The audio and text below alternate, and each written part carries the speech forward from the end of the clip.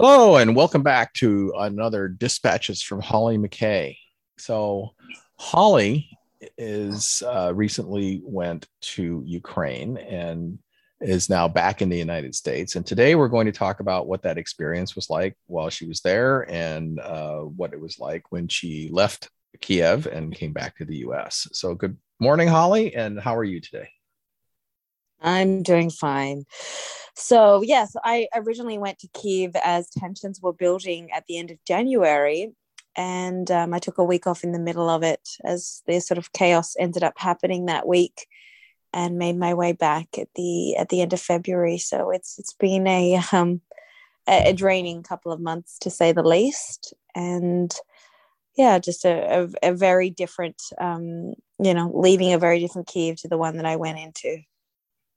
Yeah, there you go. Yeah, and for those that are interested, there are previous Substack interviews with Holly about her time on the first trip and also her return to Kiev. So you can look those up in the Substack. So what this time you get to Kiev, and it's a very, very different place from the one that you left. The war is on, and you've made your way in. So tell us a little bit about what you found when you got there in terms of how the place had changed in the space of really only a couple of weeks. Right. So I got back in right after the invasion, which was that was an effort in itself. Obviously, when you can't fly into a place anymore, and there's a lot of concern about where the Russians were located. There were a lot of all these news reports that were insisting that Kyiv was completely surrounded and it was impossible. It was completely besieged and it was impossible to get in. And when I talked to people on the ground who said, no, no, no, I'm sending someone to pick you up from the Hungarian border. And, I got in fights with, friends of mine in the United States that are like, no, I'm in contact with, every intelligence person, and they're saying it's impossible to go in and out of Kiev. And so it just sort of shows you, I guess, the fog of war, the misinformation. People are believing one thing when that, in fact, is not the reality. And so, I luckily didn't listen to that, and went with the people that were there and were actually on the ground that were insisting to me that there was a way in and out, and that it was okay. So if I'd just been listening to what the news reports were telling me, I would have probably said, oh, okay, well, I can't go then. So it just sort of goes to show you that there, unfortunately, there is so much sort of misinformation that gets kind of twisted and lost in the narrative. And as it was shown, Kiev wasn't completely surrounded, as reports at the time were sort of suggesting. So when I got back, I mean, it was just an absolute ghost city. There were very few journalists there, really just the ones that had been there for a significant period of time. And I got to the hotel that I always stay in, and really there was nobody there. I met one other Western journalist who was staying there, and that was sort of about it. Other than that, it was just families that were kind of on their way to flee. So it was very unsettling, and you definitely have to question, what am I doing here? But as the week kind of went on, a lot of foreign journalists then started to come from France and from other parts of Europe, really, and then I saw other Americans start to arrive, and different medical groups and things. So the atmosphere kind of built up a lot in that sort of ensuing week. But definitely initially it was a very kind of strange and lonely time, sort of covering this war and not really knowing what was going to happen. And then then suddenly sort of the attention came back on it, and there seemed to be a lot more people, and they opened a media center downstairs, and they were bringing Russian POWs to the hotel, which concerned me a little bit from a safety point of view, because they were doing these press conferences every day with these POWs downstairs, and where the hotel was located was right sort of across from a military hospital. And I thought, this isn't a particularly safe place to be, because if they do try to hit that military hospital, which there's a good chance that they will, because Russia, that's one of the key places it hits, and they're not exactly on point with that. So, the hotel could become collateral damage. So there were a lot of factors that kind of went into my concerns in continuing to be there, but also sensing the importance of being there.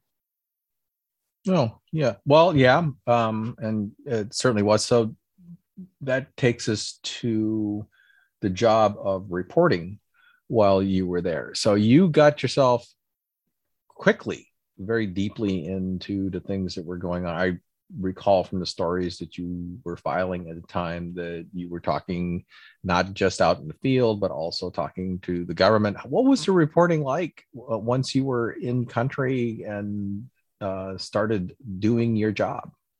So it was at first, I mean, it was so quiet. There were so, I think, few journalists there.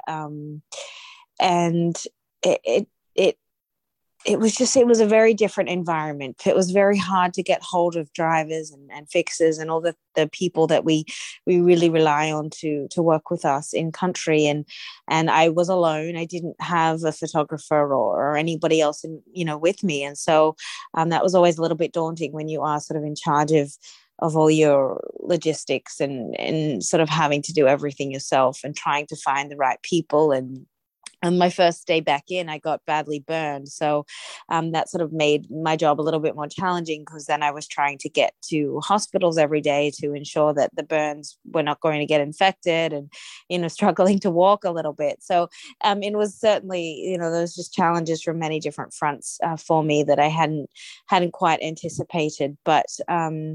But once we sort of got into the swing of things, it was really just a matter. And I'm really grateful the fact that I had really invested time in being in Ukraine prior to the invasion happening, because I had a lot of on the ground contacts. I had people at mobile hospitals. I had people in the government.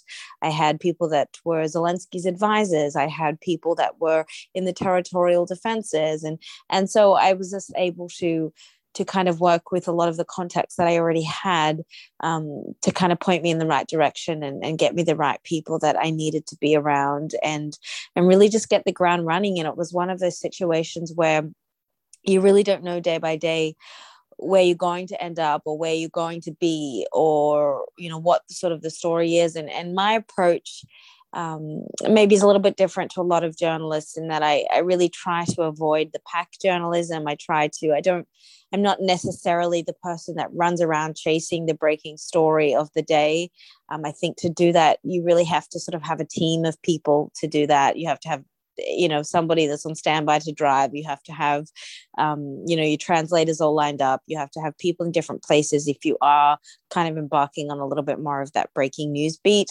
But being sort of a lone journalist, I really sort of see it as my job to go in and just to kind of put a human face on the war, so to speak, to really talk to the people on the ground, to talk to people from so many different walks of life, and try to tell their stories and paint a really different picture, rather than sort of chasing the news. We can all get the news from the AP wire, but to really get, I guess, to really bring people into that fold, and that's sort of how I see my role in what I can bring to the table. So it may not work for a lot of news outlets. It may not be the sort of the sexy, salacious headline all the time, but to me, it's taking on a slightly sort of different approach, and just as I say, it's always about taking these micro stories and painting a macro picture. And I think that's something that we can all relate to, no matter where we are. We can relate to sort of the idea of human suffering, of children, of orphans, of men being out to fight all night. We can take those individual stories, and sometimes when we try to look at the big picture, things can get a little bit lost. Yeah. Yeah, speaking of things getting a little bit lost as you covered things at the micro level, I mean, you're also keeping track of the larger stories that are going on in the theater, and so this is a war where there's been a lot of spin put on by both sides in the conflict to bring favorable press and favorable stories to them, and in many cases to sell their side of the war to constituents. How close were the micro stories that you found to the stories that were being spun by the propaganda arms of both sides? And how would you say that what you were doing added more color to what was really happening at the ordinary people level?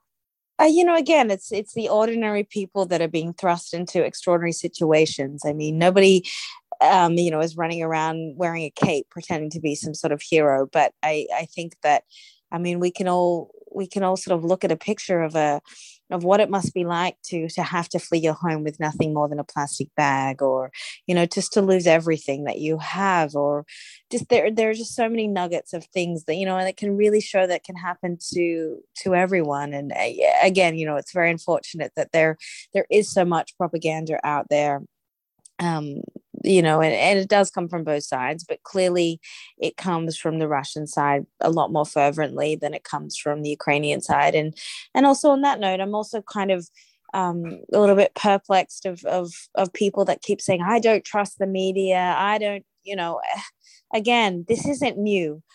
These situations of disinformation happen constantly.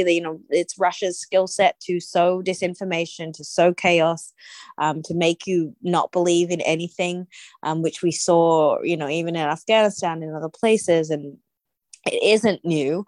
And I think the distrust that comes from the mainstream media, while I do understand it, there were a lot of incredible journalists out there that really were putting, their lives on the line.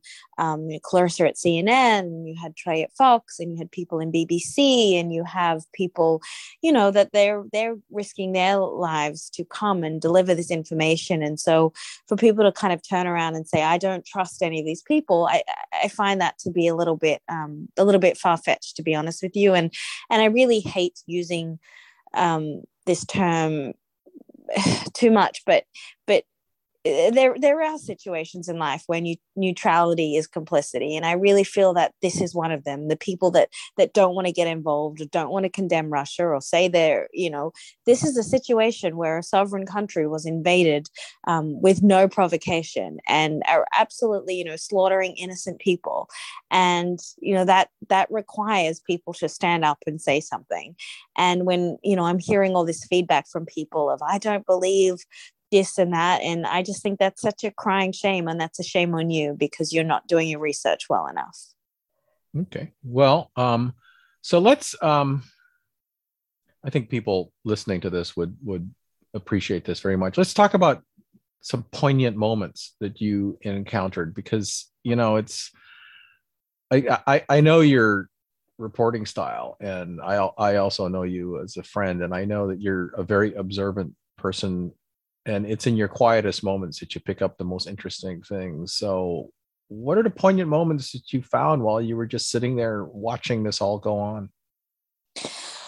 I mean, there were so many. I think a lot of people, I guess this is a sort of part of our society, is I think people struggle to see animals when they're hurt, or caught in the crossfire of war. So one of the saddest parts for me was when I was on the Irpine Bridge.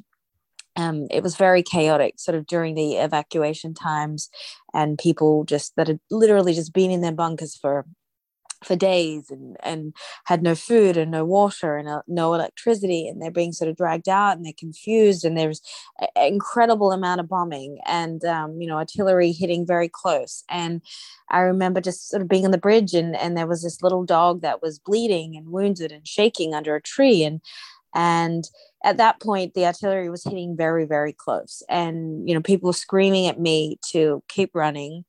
And I was just seeing this dog, and I just being devastated, because I needed to take this dog, and I was with a medical team, and Igor is looking at me, and he's yelling, Hollie, Hollie, and I'm crying, and he's trying to pull me away and telling me, I can't take the dog, and I'm begging to take the dog, and it just was just so sad. And I took a photo of the dog, and I later found out that dog belonged to the family that had been killed on the bridge the day before. Just, time mum and her children, and a neighbor who had been killed, and that was their dog. But I also found out later that the dog had, someone had taken the dog to a vet. So that was a relief. But I think it's just stories like that when you feel, very helpless in these situations, and not really able to do anything, and that was just one of those moments of I had to obey I guess the sort of the wishes of the medical team that I was with, and that was that I had to keep running and not take the dog. But I think that's always a lot hard for us who love animals and love people, and to kind of just have to follow that at times, and that's sort of the sad part of war, and just watching a lot of the really most vulnerable people in society that were just desperately trying to escape, and then they had nowhere to go. They didn't have anything with them. They didn't know what the next day was going to bring, and even when they're being rescued from these places, it's not rescued to safety. It's rescued to displacement and more artillery and more bombing and more confusion. And it's so hard, I think, for us in our safe worlds to wrap our heads around. Ukraine was a safe place too, and suddenly all of that blanket literally overnight was ripped from them, and just how agonizing I think that is. It's hard to imagine how that can happen, and how quickly that can happen. So just sitting with people is just one of those really jarring things, I think. And then it's another time when I met a woman who'd just come out of being sort of rescued, and she was with a newborn baby, and the baby was about, I think it was 9 days old, and she'd had to have her baby in the middle of bombing and artillery, and she'd had to leave her 2 other children behind with family members. And so then when she'd gone to the hospital to have her baby, the Russians had overtaken the village that she was living in with her other children there.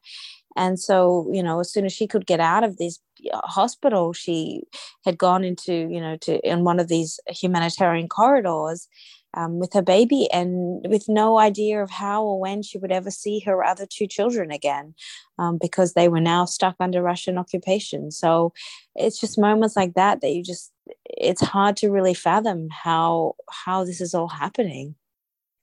Yeah, very sad. Let's move on.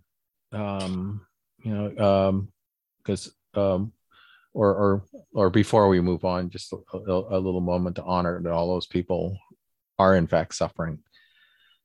But as you noted, and when all is said and done, this gigantic Russian army continues to draw closer and closer. And at a certain point, they're at the gates of all these cities. And as of today, they're inside the gates of one of Ukraine's cities that has been holding out, Mariupol. And so at a certain point, it starts to become very, very dangerous, and maybe too dangerous to be around. And what was your calculus on that? And was that a factor in you're making the decision that it was time to take a break from all of this, or was it other stuff that caused you to say it's time to take a break? I think multiple things. The danger level was certainly high. That's the other interesting aspect of war too, is how quickly you and everyone else around you just adapts to explosions and artillery, and it's even now hearing a thud, nobody even reacts anymore. So it's just it's the side note of just how interesting that is, how quickly you just adapt to it. But the danger level was obviously high. I don't know that was my main point. I think a lot of us journalists who had sort of been covering it really since January were kind of all in the same sort of rotation of needing a break. And I think it's important to always have a clear mind to make the best decisions that you can in these situations. And when you're getting probably 2 hours of sleep a night, it's not always, it's unclear if you can make the best decisions or not. I think for me, my biggest concern was, in talking to people that had been under Russian occupation, of losing comms and electricity, or having, the first thing you do is take your phone. They certainly wouldn't take kindly to an American. But I thought, if the comms go down, then I can't get the story out. So that concerned me a lot, and not really having, again, being alone as a writer, not really having a sort of a structured, I guess, team or support system on the ground meant that if things did, if Kiev was suddenly, flattened, or the Russians had managed to come into Kiev, my concern was that I knew that when shit hits the fan, everybody's going to be preoccupied with their own thing. And I didn't feel confident in I would have a sort of a support system or a safe escape. So essentially it would completely come down to me, and I didn't feel comfortable that I had, a lot of the exit plans that I'd had with other people, unfortunately sort of changed. And that was a concern to me, as the people sort of that I thought that I could rely on, I quickly realized that I couldn't. So it kind of made sense to be able to get out while the train was still running, to go out by car. Foreigners are being charged a lot of money, which would have, it's not sort of the struggle with being an independent journalist is, you don't have a network backing, you don't have copious amounts of money to be able to afford drivers and other things. So I needed to make that decision to take the train while it was still running, because if the train stops running sort of to the west to Lviv, then that would certainly be another kind of impediment that I would have to somehow try to overcome. So there are certainly advantages to being an independent journalist, but there are certainly disadvantages too, in that you just don't have the same support structure that you may have when you're with a team, or you sort of got backing. So yeah, that was it was more a logistical decision that I had to make, more so than being concerned about the danger level. I think the danger level has been high from the beginning, and that's certainly something that I accept, and that's part of my job. But I also just sort of had concerns about sort of some of the logistical exits if need be, if the situation escalated. Yeah.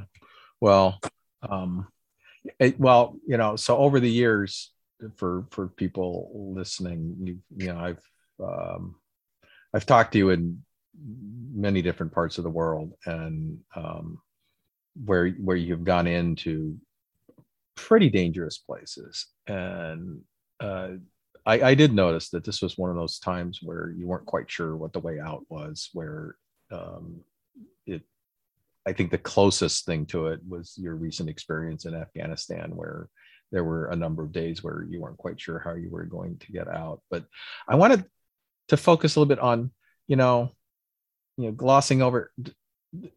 You had fellow journalists there that were part of, people that you knew because they were part of the company that you worked for previously. And at the human level, losing that, which was right before you left, did that affect you in any way?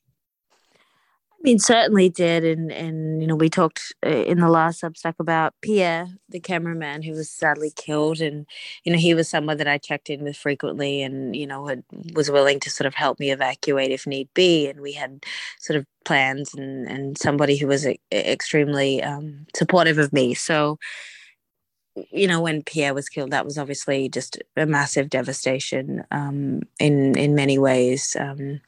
Just, first and foremost, because he was such a wonderful, kind human. So that I don't know. I think certainly, everyone's always concerned about journalists and safety and all of that. But I think no stories about their life, but at the same time, we do this job because we believe in the story. So I don't know from, the danger point of view that affected me in not wanting to be there or to cover it, because I still very firmly believe in telling these stories. And I think that Russia tries to drive out journalists so that it's easier for them to sort of come in and do horrible things without that public accountability. So I do see journalism as being a really important factor in that.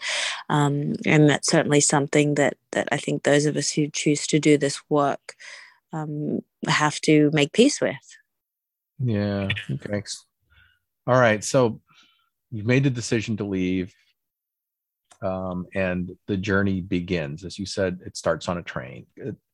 What was that journey like? How did what path did it go? How Oh, difficult that was was it? I mean, that was just sort of a heinous journey. So you just basically show up at the railway station. There's just a bunch of people that nobody knows what time the train is going to come.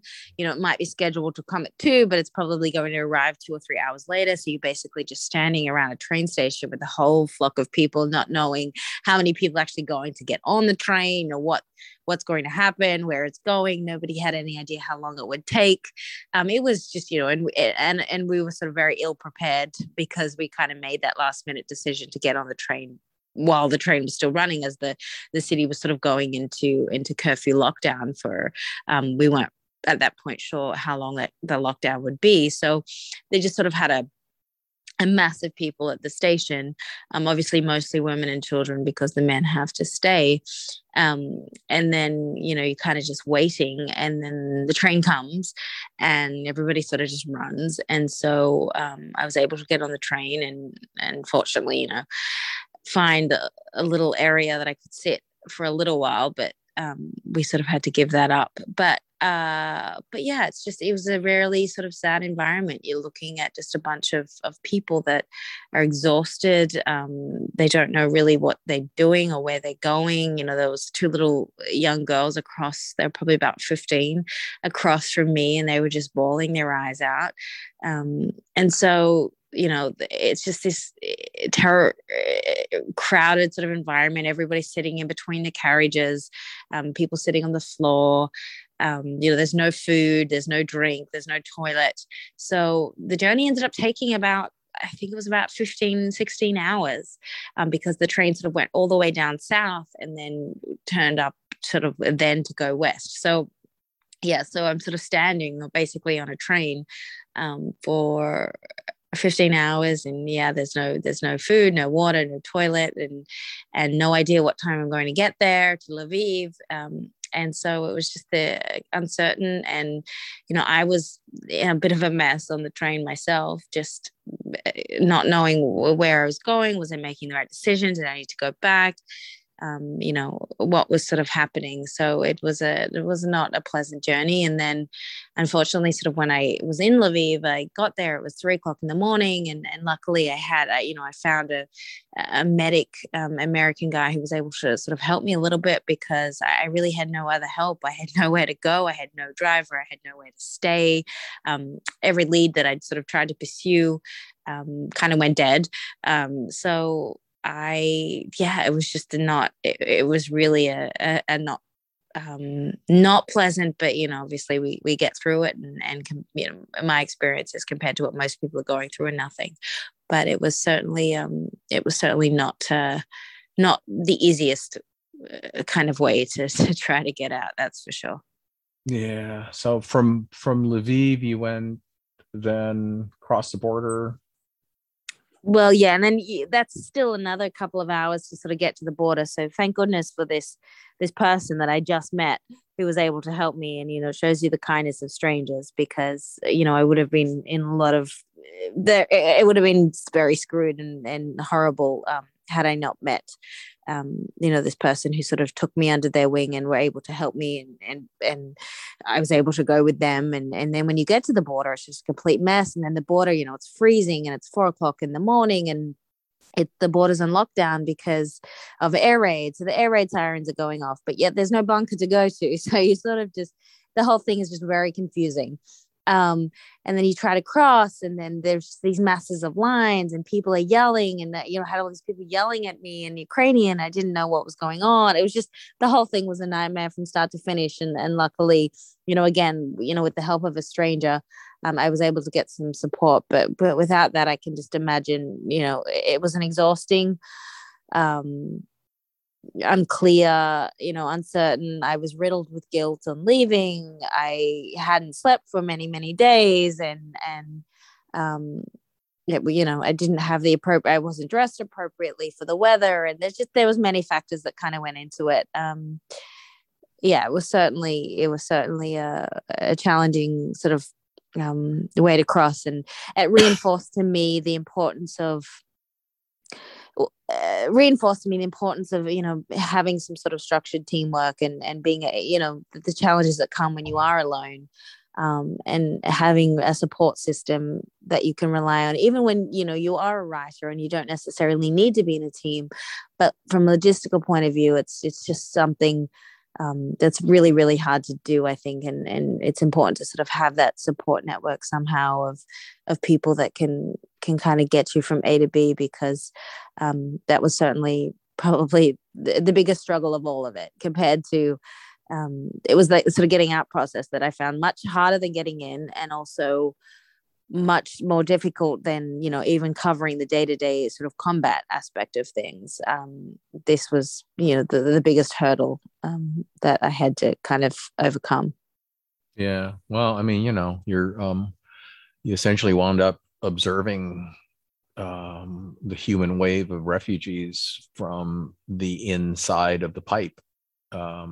And it sounds horrific, to tell you the truth. Those Yeah, poor and then people, all of when you them. cross, there are just these people that are just sleeping, like there's sort of a big hole, and just people, women and children just everywhere, just on the ground on these tiny little mattresses that the Polish border guards have set up, and there's just people just sleeping in this big hole all over the place. And it's just, yeah, it's a terribly sad, um, terrifying, daunting experience for people, and they don't know when they're going to go home again, or when they're going to see their husbands, or whatever that may be. And I can just imagine how exhausting this is for everybody that's involved in it, just how draining it is.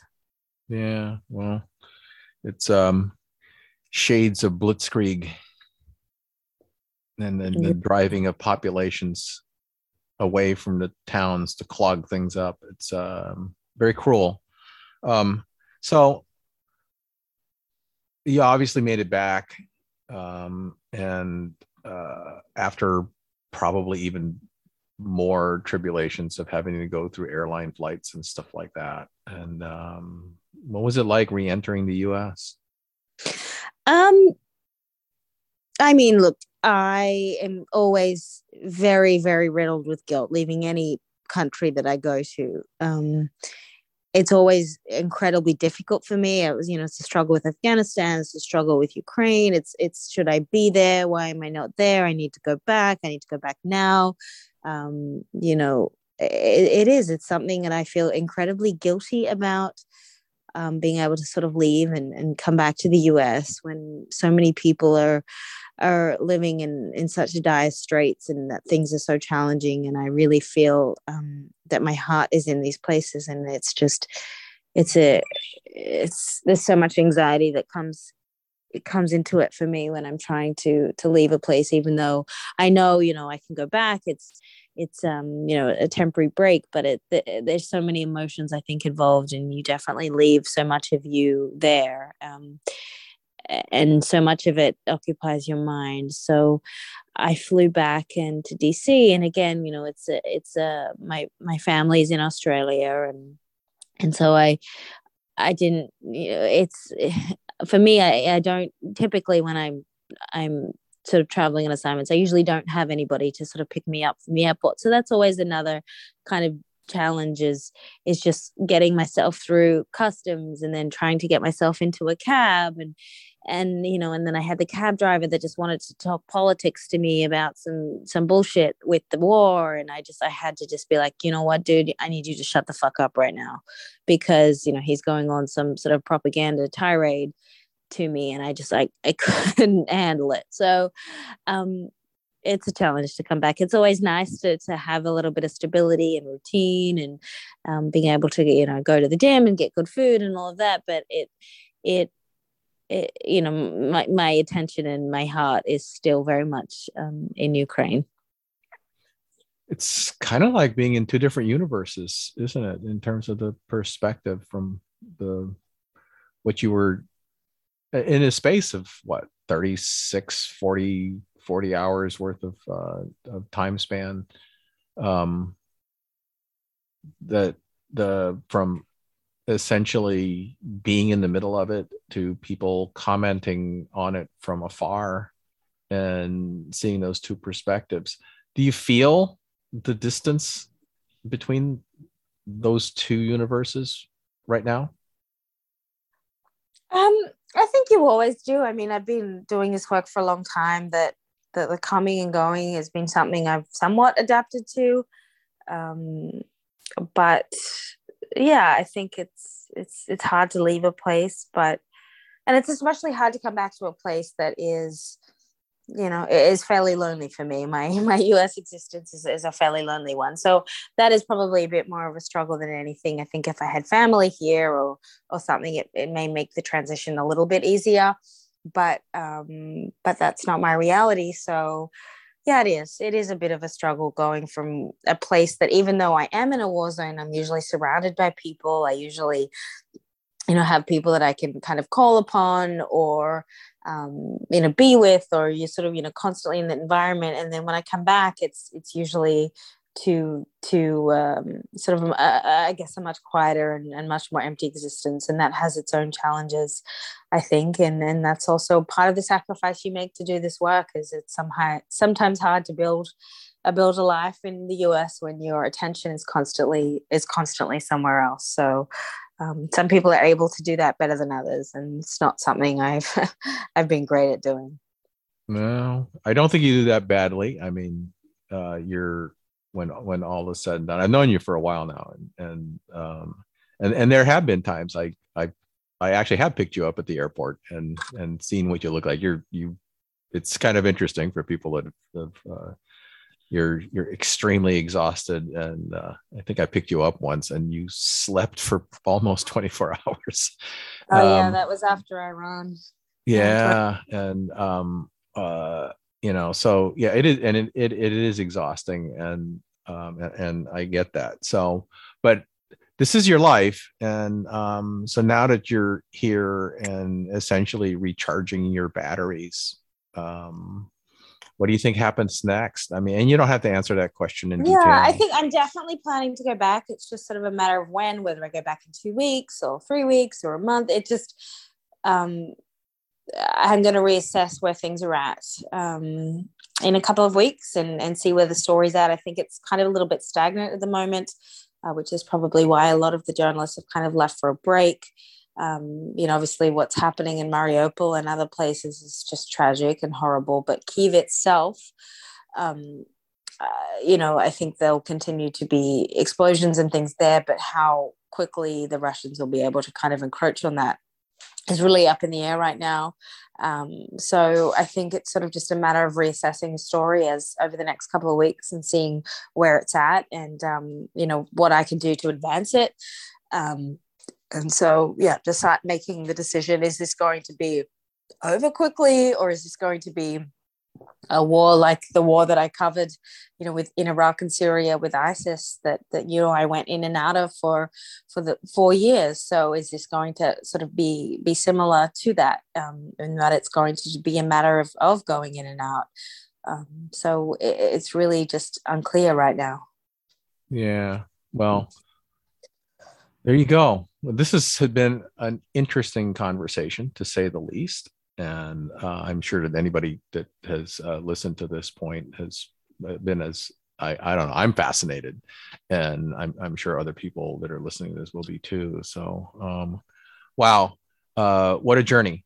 And can't thank you enough for taking the time to just describe it in your own words for people to hear. But with that, I think we'll conclude this episode of Dispatches from Ukraine in this instance, and hope to hear more in the coming days of other things that you have discovered and where your head is at. I mean, there are so many parts of the world now that you cover. You've got Afghanistan, which has changed probably very significantly since the last time you were there, and then Iraq, which is continuing to evolve. You've dropped in and out of there for years, and then now you have Ukraine. as the top hotspots. But that's not all of Hollie McKay. Like I remember Myanmar, and other parts of the world that you've been to as well. So let us know where your head's at as to where the next place is for you to observe ordinary people under dire circumstances. Thank you. Thank you for your support. All right. Bye.